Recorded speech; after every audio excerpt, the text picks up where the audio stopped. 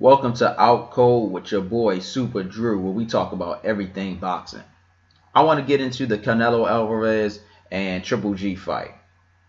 It was supposed to happen May 5th. It's scheduled to happen May 5th, but it's in jeopardy right now because Canelo tested positive for a performance enhancing drug, not once, but twice. Claims it comes from the Mexican meat. I call BS, but that's just my opinion. I think it came from his willingness to knock out Triple G after he seen that he couldn't drop your boy. He hit Triple G with a monster right hand in their first fight, and it didn't even phase Triple G. That's what I think it came from. But hey, that's just my opinion. That's just one boxing fan's opinion. He's been temporarily suspended until his next meeting with the Nevada State Athletic Commission on April 18th. Which is that's the time of his next meeting.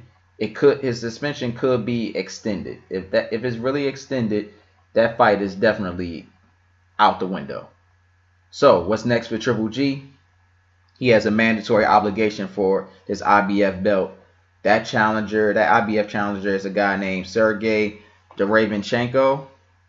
12-0, 10 knockouts, powerful prospect, but the benefit is not really an upside for Triple G. It's a dangerous fight, and he won't be getting the money that he would have been making with the Canelo Alvarez fight if that fight doesn't go through. So on top of that, Triple G might get stripped of his IBF belt since he hasn't defended it in a while, and he has his mandatory challenger, and his fighting dates will be wide open. That's a raw deal for him, quite honestly. Real tough situation for him. I don't think that's right, but rules are rules. I think a good fight for him would be a fight against Demetrius Andrade, southpaw, real talented boxer, 25-0, 16 knockouts, former WBO, WBA welterweight champion. I think that's a good moneymaker fight. But my personal favorite, though, would be a fight with Daniel Jacobs. Now, that was a good fight between him and Triple G. That first fight could have went either way. It could have went either way. I think the fans, that's a real fan-friendly fight. I think they would, the fans would like that. I think that's a real good money-maker fight for him. Real good substitute for Canelo Alvarez. And nobody would blame him for taking that rematch because that was a close fight.